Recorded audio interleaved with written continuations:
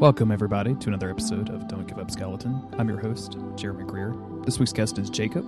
Jacob made a terrible mistake. He went to the catacombs first when he got to Firelink Shrine instead of going to Undead Burg. I think we can all identify with that. Jacob and I sat down and talked about his history with the Souls games and had a great time doing it. It's always fun to talk about the Souls games in terms of how many mistakes you've made. As always, I think you're going to really enjoy this episode. So go ahead, listen.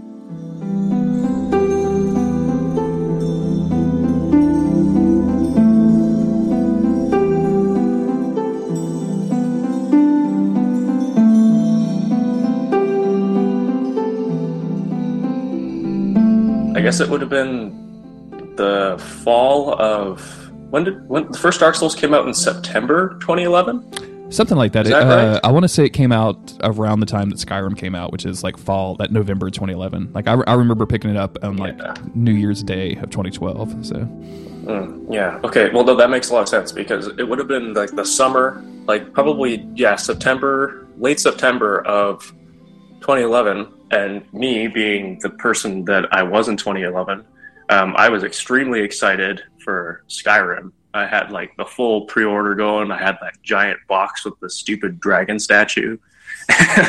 and I was waiting for that game to come out. And you know how when you're waiting for a game to come out and you like need something to fill the space between whatever you have right now and the game that you're excited for? Mm-hmm. So I was looking for like, fantasy RPG games. I think I just Googled that into Google, and Dark Souls came up because it had just come out, right? And I did a little bit of Google searching, and I really didn't get very much because at the time it was really new and not a lot of people were talking about it. And I think the two things that came up were like a weird ad campaign for the game that I haven't been able to find since then, where they had broken up the intro cinematic into like 4 different tiny videos and were posting. Weird. And okay.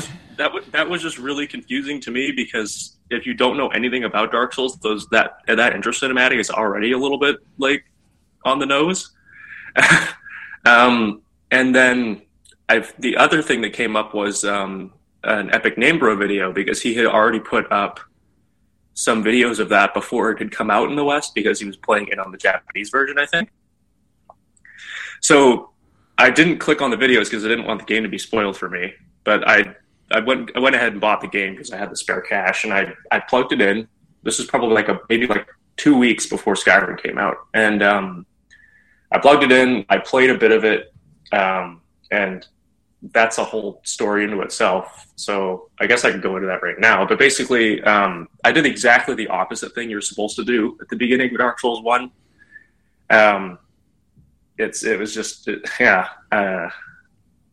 So you went to Skeleton Town instead of going upstairs. Yeah, I have this habit that when I play video games of like really beating my head against them. So I you go through the tutorial. The tutorial is pretty straightforward, so not a big deal. You jump on the asylum demon, you get crushed by the boulder. It all kind of goes along, and the plot's really cryptic if you've never done these sorts of games before. So, especially for me, expecting like a Skyrim type thing where they literally give you all the information you possibly need. So I get to the Firelink Shrine, and I go, okay, skeletons, right? Skeletons are usually an easy enemy to kill in these games. And then I keep getting killed by the skeletons. And I think I picked a knight as my first character, or a warrior, or something like that, because I like swords. I have a friend that I should introduce you to who also likes swords. I listen to a lot of your guys' podcasts, so I think I know exactly who you're talking about. But anyways, I'm down there and I'm trying to kill the skeletons. Sorry, I'm stuttering a little bit. And I keep getting completely destroyed by them, right? So I'm like, okay, so video games, right? If I can't kill them with my weapon, there must be like another thing I could do. So I start looking around Firelink Shrine, and I don't understand any of the mechanics of the game at this point, right? Because there's no tutorialization. So I know I can swing my weapon with R1 and I can swing it harder with R2. So I'm wandering around Firelink Shrine and I open up that chest that gives you a Morning Star. Yeah. Mm-hmm. And so I have some previous, I have like general like fantasy RPG knowledge. So I'm like, okay, maybe like the blunt damage from the Morning Star will do bonus damage to the skeletons. Which I don't know if that's actually how it works in Dark Souls 1, but regardless, I equip the Morning Star and I go back to the graveyard, right? And I'm swinging it with R2, which is that like big one-handed overhead smash with the Morning Star. Mm-hmm. And I realized that if I hit them with the R2, it scatters the skeletons into a bunch of pieces, but it doesn't kill them. So I'm like, okay, maybe this is like an intended game mechanic. Maybe I'm supposed to have grabbed this Morning Star and use the R2 attack to break the skeletons up so I can run past them. Which is completely ridiculous, right? Like that's not how it's supposed to go at all. But no, I mean, like that makes good sense. That like if you like the game gave me a weapon, right? Like and now I'm using it to demolish these skeletons. Like that's perfect. Yeah, I totally get that. Yeah. So I'm doing that, right? And I'm like, okay, so I can't kill them, but I can get past them and I can knock them down with this Morning Star. So I painstakingly, like I'm still dying every now and then, but I'm making more progress. But I'm basically just knocking skeletons over and running through the graveyard.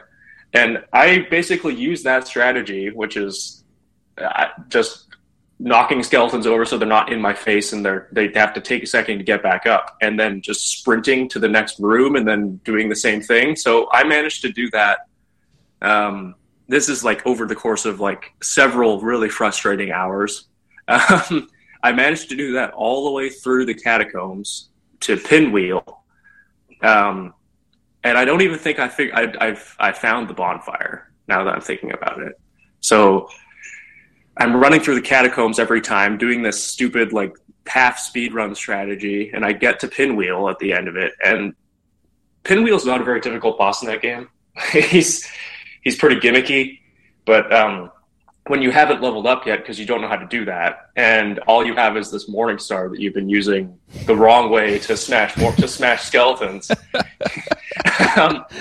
He could be a pretty difficult boss, right? So I'm sorry, I don't mean to laugh, but like that's on this podcast a lot. I hear people, I went to the skeletons and I got killed, and then I've realized, I need to go upstairs. It's very, very rare for anybody to ever go all the way through the catacombs and to make it to Pinwheel as the first boss, which is kind of, I think, where Pinwheel should be fought. Like that, if you want an actual challenge out of him, like that makes that into a really fun and difficult fight. Yeah. So the long and short of it is I did eventually kill Pinwheel with that character. I played, that was probably in the course of one evening, was that whole Dark Souls experience. Was I bought the game and that was what happened. And I played it pretty much all night long because at the time I basically did nothing but play video games. So that was, that's just what I would do. So I played the game for several hours and eventually like goofed my way through the catacombs and killed Pinwheel. And then after Pinwheel, I'm like, okay, what's this dark place? So I take like 10 steps. I take like 10 steps out into the darkness and I see like weird glowing eyes and I get killed by the giant skeletons that are down there. And I'm like, oh, okay, well maybe this game just isn't well designed. This feels way too difficult for a first level. And so that was my first run through with Dark Souls, was getting to the Tomb of the Giants on a brand new character and then not progressing any further than that on that particular character. I put the game down and I basically didn't touch it until a little while after Skyrim came out. So first blush with Dark Souls definitely was a bit of a tough time for me. Well, yeah. But like, yeah. I can't. What did you ever go back to that character, or did you just start a new character? Because like getting stuck in the catacombs, like that's a really difficult journey out. Like no matter how you try to cut it, like it's really hard to go backwards to get back to Firelink. I've done it. I've had to do it before, and it's terrible. It's not a good time. Yeah, no, I did come like because what happened was Skyrim came out and I played it for a little bit, and then I was just kind of on YouTube looking at game videos, and I saw, because I like to put on, sometimes when I'm playing games like that, they have like big mindless sections. I like to put on like a video in the background or podcast or whatever. Yeah.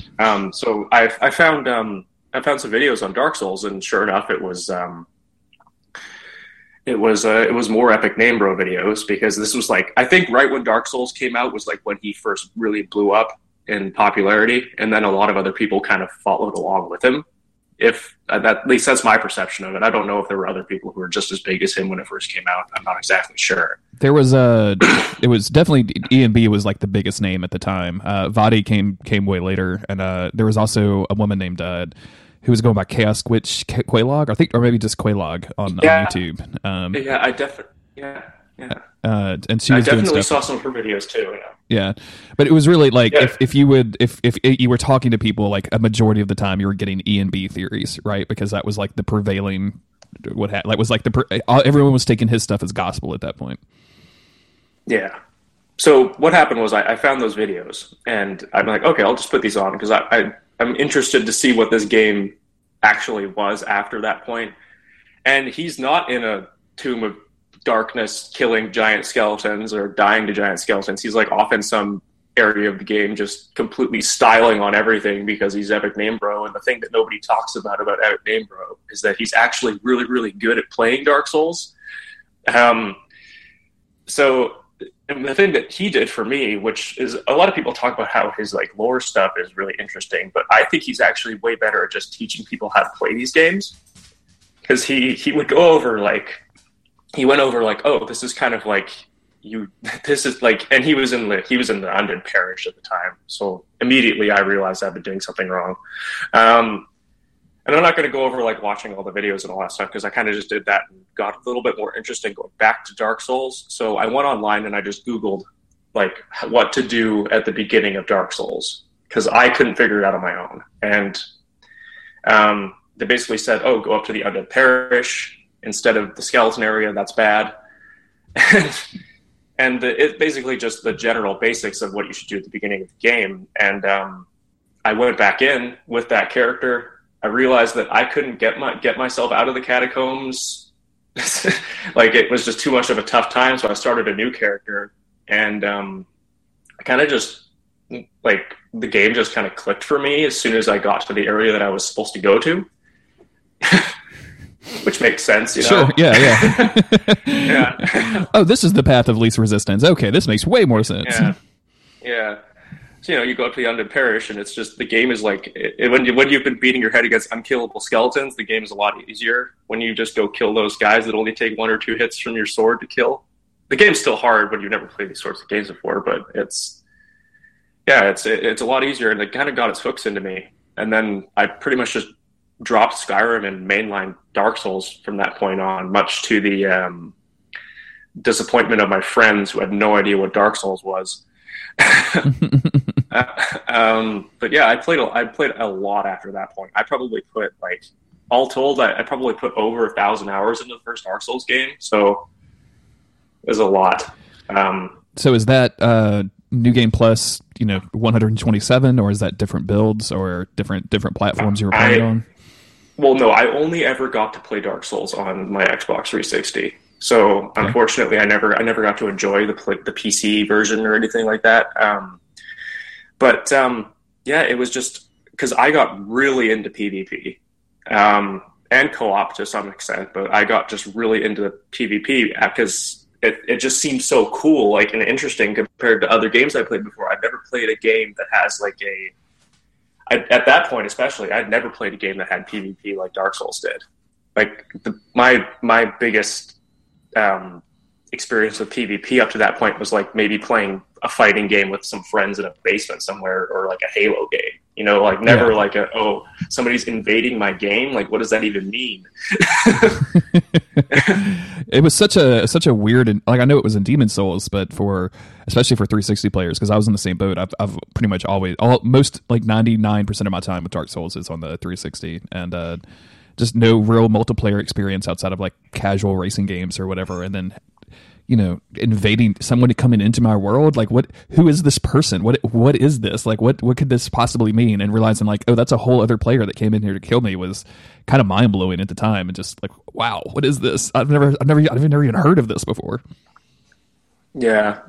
And I remember my first invasion, like first time getting invaded. It was crazy because like I didn't really understand this was before I understood the human versus hollow mechanic in Dark Souls 1. And I was in did I get the names backwards? Is the sewer area called the catacombs, or is it the sewer area is the depths?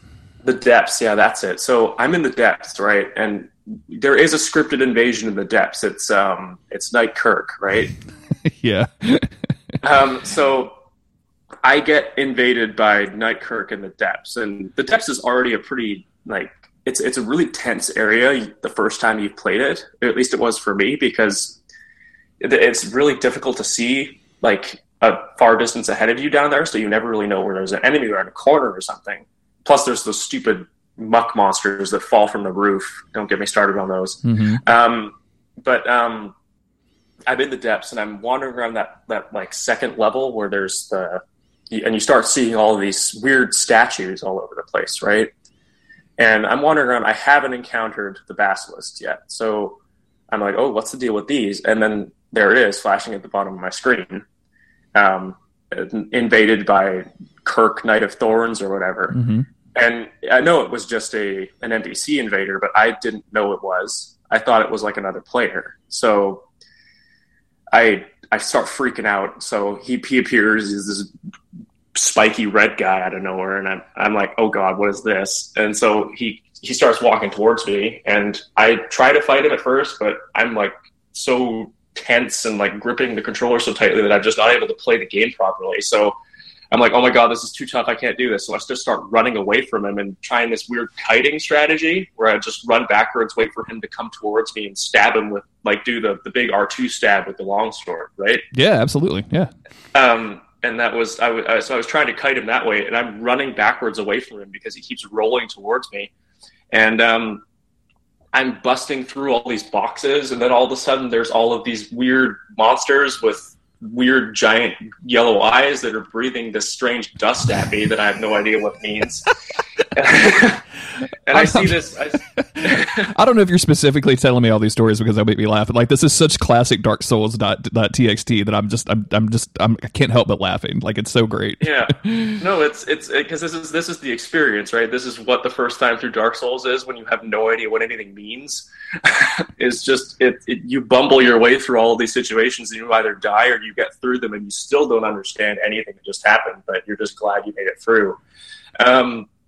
But yeah, so he's coming at me, and these things are jumping all around, and I see this bar start to build up at the bottom of my screen, and I'm like, oh god, I don't want to know what that means. So I just keep running, and eventually I get past the basilisks into like I don't remember exactly where it is in the catacombs, but I was in a corner, so I had to fight the invader, and I managed to kill him just barely, and I had no health left. But then but because I've ran through like this entire area of the catacombs, there's all of the basilisks just start running around the corner at me after I kill the invader, and I do die. But it was just that first time being invaded, like how tense it was. I was really like freaked out at the time it happened, but afterwards I was like, oh my god, that was like the most fun thing that's ever happened in a video game. I need more of that. After that happened to me, because I had a very similar experience, minus the curse frogs, because I kind of came up on him from the other direction, so I was able to go into like that open room with the slimes. But I killed him. I was able to defeat him, and I was extremely excited about it. And I went to at the time I was really into posting on Something Awful. Like, the Dark Souls thread on Something Awful was basically my second home. So I posted on the Something Awful forums, and I have a screenshot of this somewhere that I can post up, but it just says, I beat my first invader today, fuck you, Night Kirk, and like just 100 messages like just going lol lol lol. you idiot, what are you talking about? I was just convinced it was a person. Like, I had no idea. Yeah, that's how I felt until I like went online and just realized that, oh, the game has NPC invaders. Because I went online immediately and I was like, okay, I need to know everything there is to know about this invasion mechanic. I need to know how I can make it happen more, because it's fun, to me at least. I know a lot of people have the exact opposite reaction to being invaded, which to me is kind of a shame, because I feel like it's kind of like the intended experience. Like, I feel like that's what the developers want you to feel. They want you to feel tense in the moment, then after it's over, they want you to get this like rush of like, oh, that was super fun, I want to do that again. But I know a lot of people just have the exact opposite response, which is fine. Like, that's one of the good things about these games, is that you can kind of avoid that sort of thing if it doesn't work for you. But I do feel like that they kind of want you to experience that stuff. And maybe that's not exactly true, but that's just the way I see it. Oh no, I definitely think that they're purposely, because the first Dark Souls, like the difficulty has been so just overinflated, because it's not a particularly difficult game. It was just having to come to terms with like how obscure the game was, and how, and being patient more than just being a pure action game. So you get to something like the Gaping Dragon, which I know a lot of people, that's a roadblock for them. Like it's a huge thing. I don't know how to hit it or whatever, but you get to the point where, oh yeah, well now I know exactly what I'm doing. I know how to avoid these attacks, and I can just knock that fight out in 3 minutes flat or whatever. So it's that initial difficulty, that sense of satisfaction of overcoming a big obstacle, and then that coming back around and realizing that it's never going to be an obstacle for you again. Like it comes up again when the Taurus demon shows up as 4 or 5 Taurus demons in the lava place. The demon. Yeah. I can't remember. Demon Ruins, I think. Demon Ruins. Yeah, sure. Okay. But that cycle is definitely, I feel like, intentional. Yeah. It's a little bit different with Invasion, just because I think you can get really unlucky and end up being invaded by a bunch of people who just really know what they're doing. And those people, like, I'm not going to pretend that I'm great at being at PvP. I'm like okay. I got pretty good at it for a little bit, and then ever since then, I've kind of been declining in just attention span enough to be as good as I was. But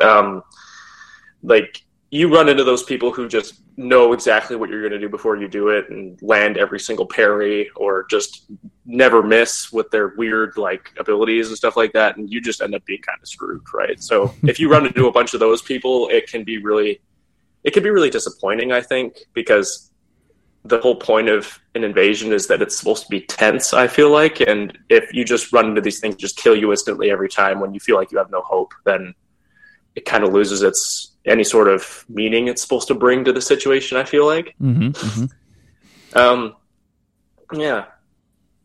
Tell me a little bit about the story of these games, because we've kind of been focused on the mechanics and stuff, but you mentioned watching Ian B's videos and everything, but were you kind of pulled in via the story, or was this something that you were just kind of pure, you were just ignoring all of that stuff and going straight for the gameplay? Well, see, that's tough to say, because the first time I picked it up, obviously, I had no idea what was going on. I knew immediately I was really interested, because the stuff that they set up with that intro cinematic with the mythology, and then just the general aesthetic of the game is something that's really always brought me in. And so those things two combined together were they were really interesting to me, but I had a really hard time parsing any of it at first, because I wasn't used to playing that sort of game, right? So it was tough to get any sort of story out of it at first, but once I started to pick up on stuff, which was just a combination of me realizing that items had descriptions on them, and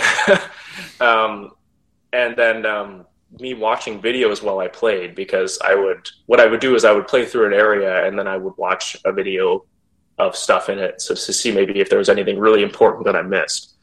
And then I did get the story through that, because I was watching an E&B playthrough. He does go over a lot of just what's in the game. I remember when Vatty's videos started coming out, I started watching those, and those were just eye-opening, right? The first time you watch that Tarkus video, you're like, oh, I guess that was a whole character that I didn't understand. Absolutely.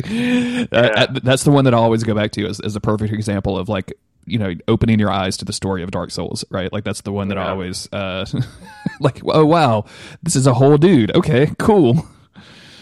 Yeah, exactly. And eventually I started picking up on all that stuff, but I was really invested in the story. I think by the time the DLC was about to come out.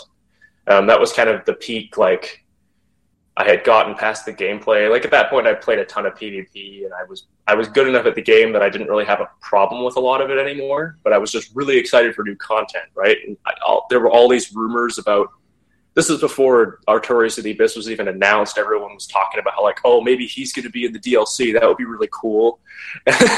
And then, sure enough, the DLC gets announced, and I think the first image they showed was just like that picture of Artorias from behind, just like by himself and just like a black background. Mm-hmm. And everyone just lost their crap on the forums that I was on. Like, it was just insane, and everyone was just champing at the bit for that content. And as soon as it came out, I was all in. Like, I was watching theory videos on on YouTube, and I was trying to read item descriptions to figure it out.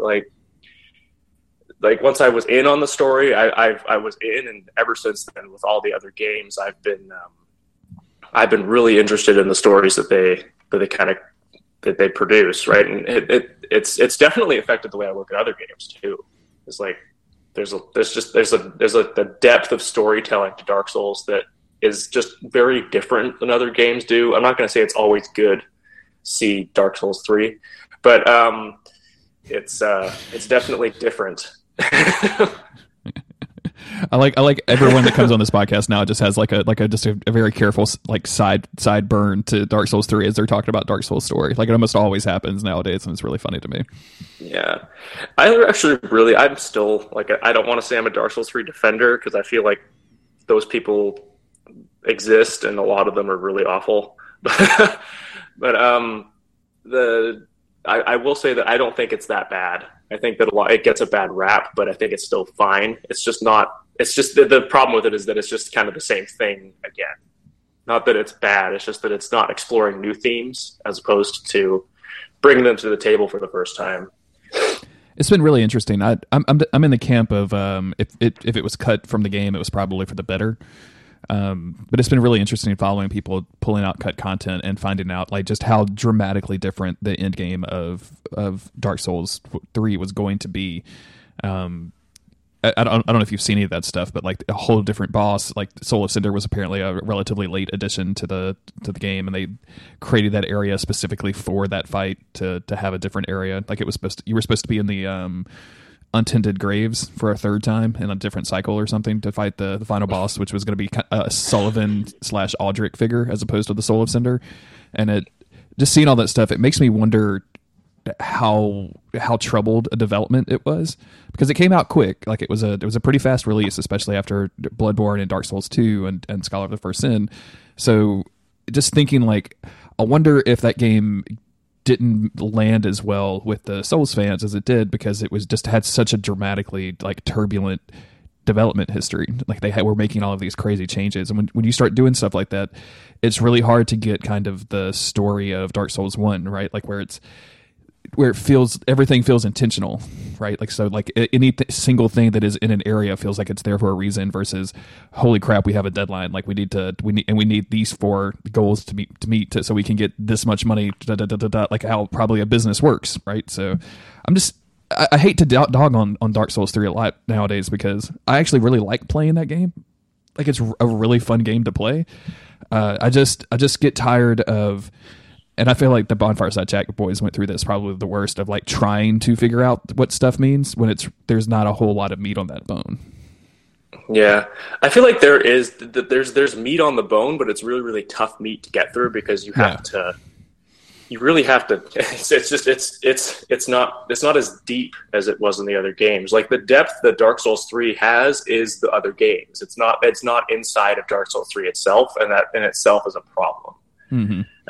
And I could talk about that for the rest of this thing, but I feel like that's probably something that other people have done. Like, I kind of, when I was originally planning on being on your podcast, I kind of thought, I'm going to bring all these lore theories to the table, and then I decided that's probably not the best way to spend this time.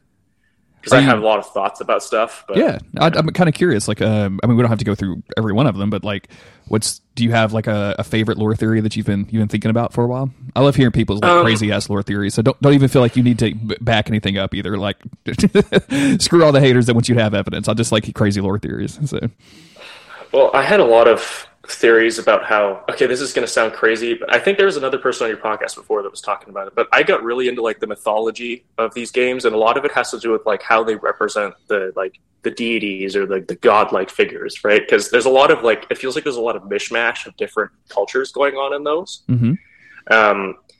And in Dark Souls 3, there's this whole thing with like the Lothric royal bloodline and all that stuff, and like, oh, where's their mom? And like, is it Guinevere? Is it not Guinevere? Is it Guinevere's daughter? And then I don't remember where I read this initially, but someone was talking about how in a lot of those old mythologies, like the deities kind of didn't really have one set. And this is kind of a weird subject to talk about, considering today's climate. But like deities didn't really have genders the way that we think about them. Like they kind of shift in between them based on the stories people were telling. Like in Greek mythology, you even had gods that just birthed things on their own without even having to be like Zeus has a baby out of his head one time, I think, in one of the, in one of the stories. So like that got me thinking about stuff and how like I can't ever remember what his name is, or I don't know what it's confusing in the game because I don't know what it is. But Gwendolyn, the one living child of Gwyn in the first game, right? The guy you fight at the end of that long hallway, and it's an annoying process. He's supposedly like able to just kind of, he's like a shapeshifter, and there's all this weird stuff going on with him. Like there's all these themes inside of that of like he was raised as a woman, even though he was born a boy or whatever. I don't remember exactly what it was. Yeah. He was raised under the moon, which was identified as like a more feminine thing for whatever reason. Is the way that the text from the game describes it. Yeah, and so that got me thinking about a lot of stuff in regards to Dark Souls 3, because Gwendolyn is in the game, but Guinevere is not. So a thought I had was that maybe Gwendolyn is actually the other parent of the Lothric twins. Because if you look at the Lothric twins, they have certain characteristics that Gwendolyn has. Like even the smaller one of them, I can't remember his name. Is it Lorien is the small one, or is it Prince Lothric that's the smaller one? Lothric is the smaller one. He even has the same voice actor, which is something that a lot of people don't, or maybe people have brought that up before, but and he uses similar styles of magic to Gwendolyn. Like it's like a different element, but it's the same sort of like create a bunch of little soul like spears around you that shoot at people. And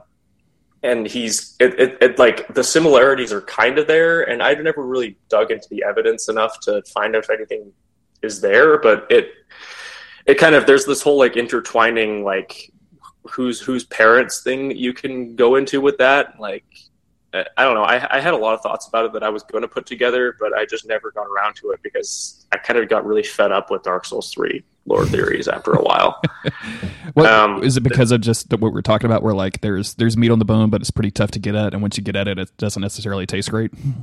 Exactly. Like, and there's a lot of stuff that people have brought to the table that I just don't like.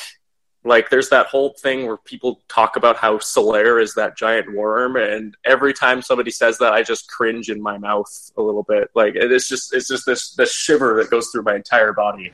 I don't care if Miyazaki himself gets up on a stage at E3 and says Solaire is a worm.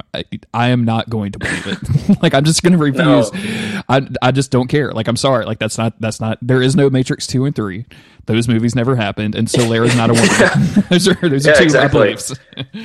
Like the one thing that they did with like the reference to Solaire in Dark Souls 3 is one that I think is actually fine. Is you find some sunlight talismans around, you can get his abilities, you can get his armor through trading with the crow, but like he's not in the game. Like, and that's fine. I don't think he needs to be in the game. You can get his stuff, that's cool, it's fun to dress up, but like I'm glad that he's just not like, oh, he's the final boss or whatever, you know? Yeah. Because if like they brought back certain characters, then it works. It doesn't work depending on other things. But yeah, maybe we could talk about some of the other games too, because we've kind of gone through Dark Souls 1 and Dark Souls 3, but there's two other ones that I haven't played Demon Souls, but Dark Souls 2 and Bloodborne I definitely have thoughts about those as well. Let's start with Dark Souls 2. Tell me your thoughts on Dark Souls 2. So I liked Dark Souls 2 a lot. I did not like it as much as Dark Souls 1. And I knew that immediately when I first picked it up. I was like, oh, this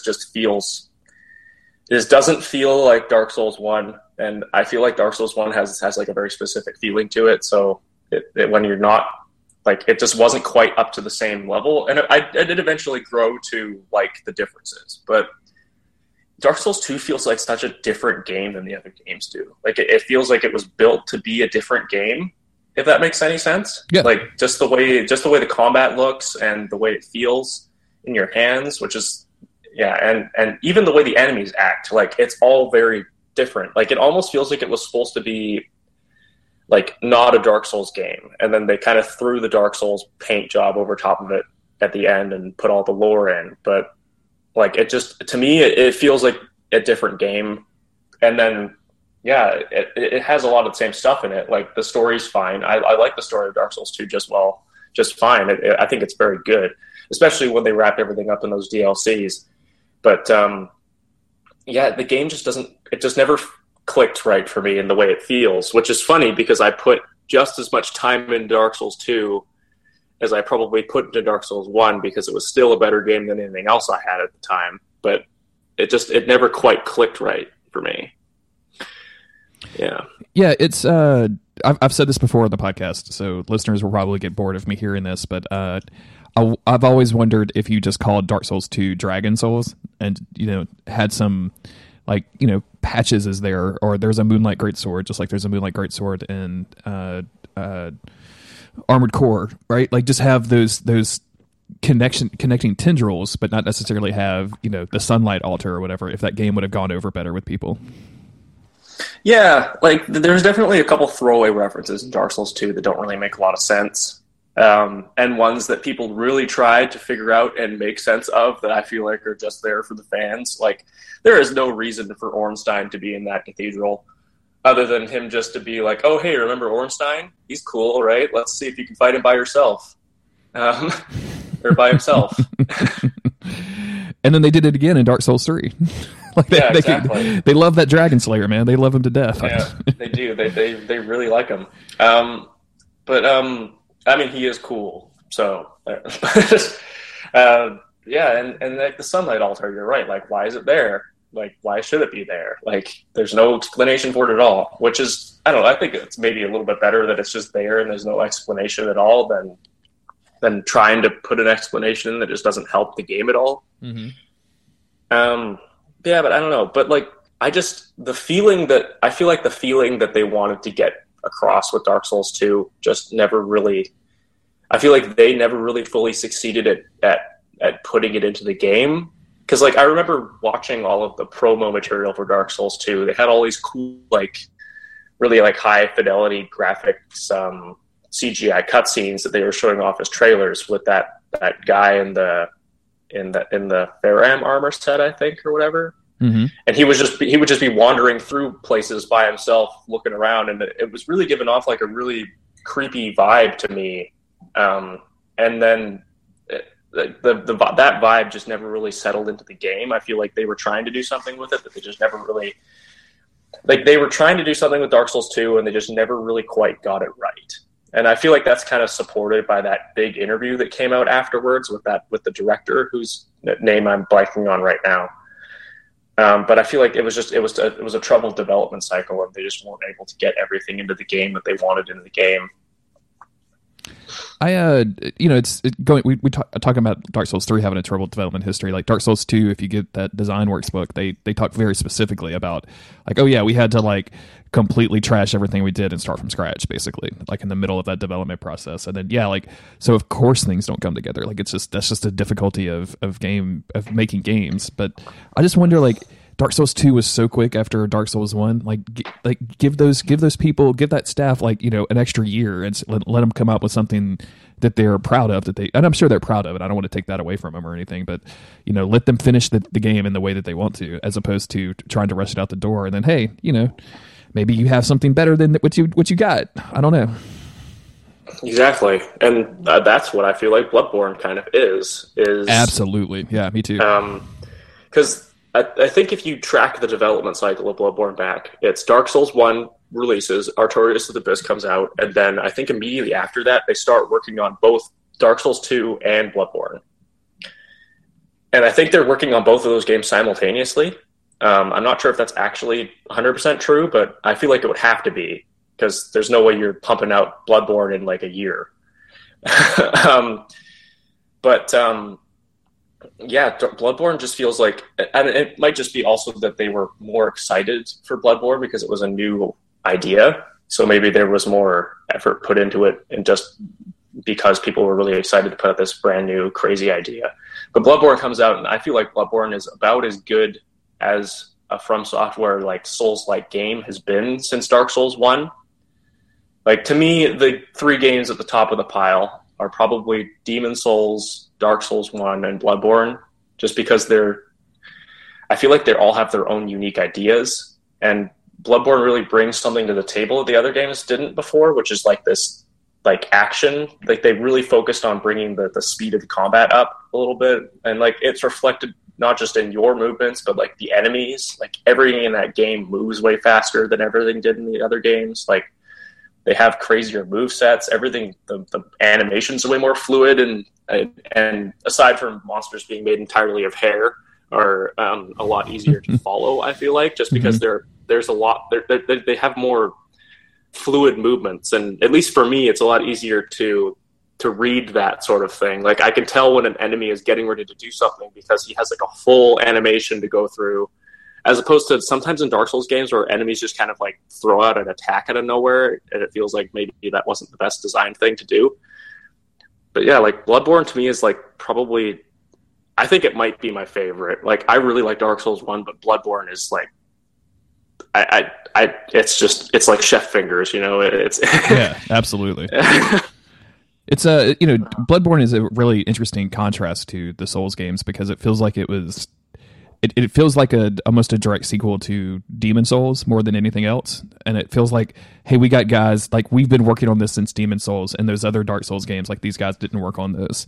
Because it's so many steps forward, and then it's also so many steps backwards from Dark Souls 2. And even Dark Souls 1 in some great, like, the healing system, like the blood vials is probably the most maligned thing about Bloodborne, and rightfully so. Like, it's just a dumb, you perfected this in Dark Souls 1. Why in Bloodborne are you going backwards? But it really feels like it was developed and like they took those guys from Demon Souls. And I know before, nobody at me, Twitter, nobody at me on this. I know game development doesn't work like this, but it feels like they just took those dudes from Demon Souls and was like, okay, now you're working on Bloodborne, and that's the game that we got, which is great. Like, it feels really fresh and original, and still has all those like Souls DNA and all the way back to Kingsfield and the like. But it's at the same time, like, there's so many steps backwards too. So but man, I can't tell you how fun it is to play Bloodborne. Like, even today, like, loading up Bloodborne and just moving around in that world is some of the most fun gameplay that out of any video game ever, right? Like, I can be a little hyperbolic with that. Yeah, and like the weapons are great.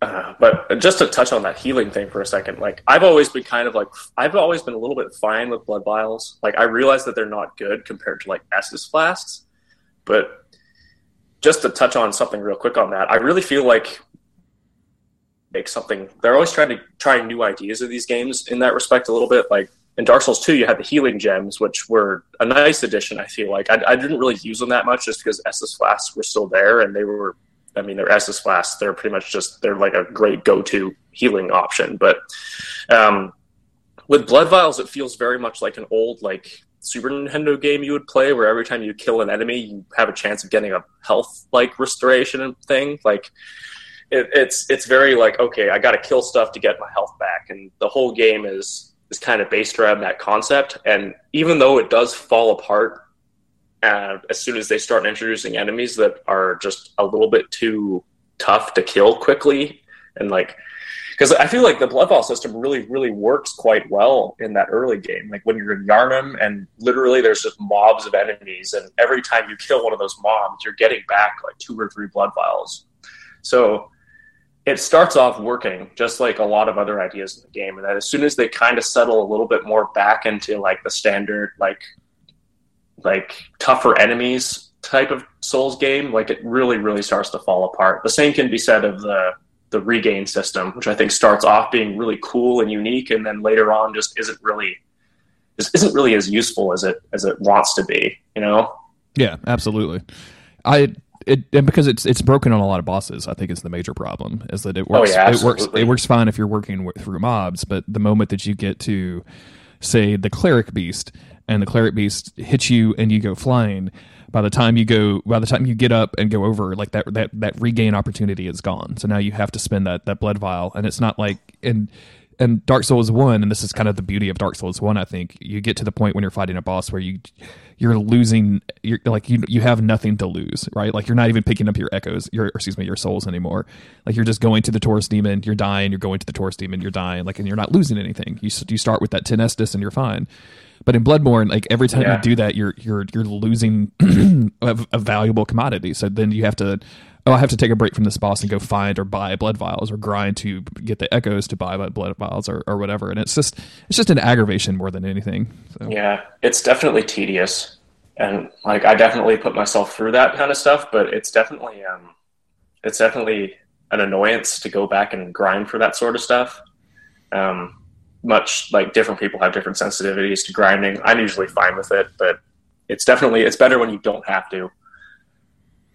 And it's difficult too, because I know a lot of experienced players who are like, oh, the grind's not that bad, and it's not. Like now, if I start a new game of Bloodborne, like I probably will never be in a position where I need to go grind for blood vials, because I'm competent enough at the game to be able to move through it without having to die a bunch and having to repeat areas or what have you. But for a new player, and I've there's several people that I talk to that are playing Bloodborne for the first time, and it's it could be just it's a mess, and they don't necessarily mind the grind. Like they don't like, oh, that it just sucks that I have to like take a break from the boss, and I think that's the biggest problem. Yeah, it's just tedious, and like that's one of the things that I feel like they need to work on with these games, is getting rid of a lot of the tedious parts. Like, don't make me grind for blood vials.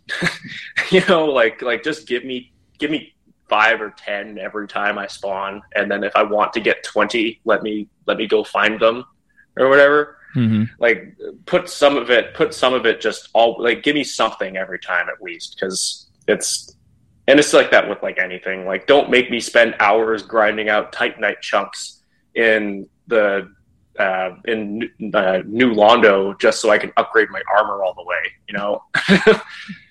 because boy, that was something. I have that route burned into my brain that like there's like a specific farming route you can do to get all of the dark wraiths in New Londo, and they have a chance to drop a Titanite slab. So of course, if you want to have everything at maxed out upgrade level, you go down there and you spend a ton of time just running through that area, parrying them, killing them as fast as possible, and then hoping that they drop a Titanite slab. And they just never really figured that out in the games. I think Dark Souls 2 and Dark Souls 3 maybe have the easiest route to getting upgrade materials. Bloodborne is just as bad. You maybe get 1, I think. I think it's 2 now with the DLC, or is it 3? It's 3 with the DLC, yeah. Yeah. And you can buy them for 50 insight, so I don't know. Hopefully you've been saving that up. I don't know. This all goes back to my idea to fix Bloodborne, which is that you always spawn with at least 5 blood vials, but you can store 20 or whatever, but you always have 5. And then you don't upgrade weapons, you upgrade your weapon slots, and then any weapon you put in that slot that you have the stats for, is a +6 or +7 depending on how you've upgraded that slot. And but the issue with that, I think, is going to be like, then what are you like playing the game for? Because after that, like, there's no loot in Bloodborne once you get everything right. Like, it's really just materials or chalice materials. So that's definitely a problem. But I've always liked the idea of upgrading slots rather than upgrading a specific weapon, because I want to be able to vary my playstyle, but I don't want to grind for blood chunks all the damn time, so that I can upgrade this weapon that I may or may not like, so I can test it out in New Game 7, which my character is in. So yeah, I feel like it's definitely frustrating, especially because the weapons in Bloodborne are so cool. You want to try them all out. But I feel like that slot idea is not bad. I think it actually, and this is something I thought of when I was playing Bloodborne, because they do have a couple weapons that are just different versions of the same idea. Like, you got the Kirk Hammer and the Holy Blade, which are both that one-handed sword, but in the second form, one of them is a bigger sword and one of them is a hammer. And my idea for that was, like, maybe you get like the base part of the weapon, like you get like the sword, right? And then you can choose in like the weapon customization table, like, okay, maybe I want to switch it to the hammer, or I want to switch it to the sword. Yeah. But the upgrade materials kind of stay on the base part of it. So you kind of have that customization, but you still have the like, you can find like the saw spear, and maybe you want to change it to the saw cleaver because maybe you like the pokey attacks different or something. I don't know, like that. But I also feel like that's a lot of customization. And when you have weapons that are that detailed with movesets, like, it's tough to make it more changeable. Yeah, I agreed. It's, what it is, it's really easy to armchair quarterback a game development that took 3 years and hundreds of people to design and build, and it's maintained to this day, et cetera, et cetera. So yeah, that's what that comes down to. Yeah, I just think about like how many ideas they must have thrown out, and like what those might have been. Like, I think there's some screenshots of early on of like early Bloodborne where there's like some weapons that people are holding that just never came into the game. And like, I think originally you were able to block with two-handed weapons, which just seems strange to me, because that block button is the switch button. So what button would that even have been? But yeah, I don't know. It's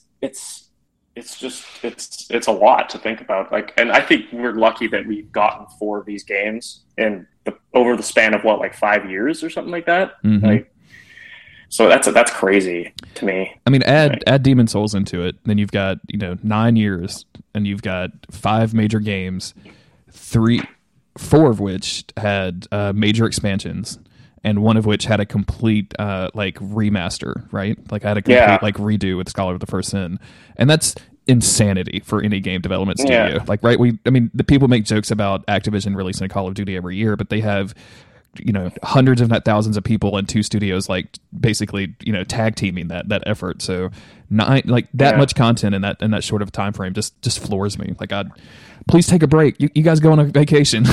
Like, let me pay you to go on vacation. You guys deserve it. Well, that's kind of what they're doing now, right? Like, it's been a while since we've seen anything from really. Like, From as the game development studio, not the From as like, because I think their name's still going to be on the box of that Dark Souls remaster, but I don't think they're the ones actually working on it. No, they're not. Namco farmed that out to 2 different companies, one for Switch and one for the other consoles. What do you want to see from Software? Like, what are you looking forward to? Because we're at the time of recording, we've got the remaster coming out next month. We're E3 is kind of on the horizon. They've done that Shadows Die Twice thing. People are kind of thinking that that's either a Bloodborne thing, which I don't think it's a Bloodborne thing, because I don't think they would have announced it at a video game awards ceremony. I think that would have been a Sony exclusive announcement.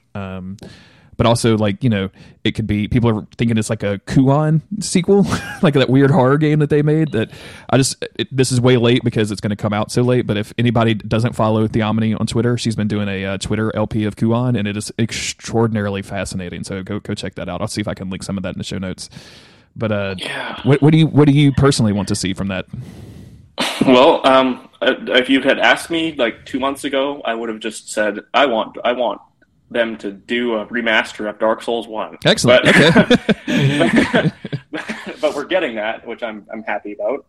Regardless of what it is, it's Dark Souls, and I can play it on my PlayStation 4. So beware, people who've never played Dark Souls before, because I'm going to be invading you in the Burg with a big weapon. Nice. I don't know, like you've said before on this podcast, like that you want to see like a Western game. I think that would be really cool, like Western, but with like some of the Gothic, like Western Gothic style thing would be cool. Mm-hmm.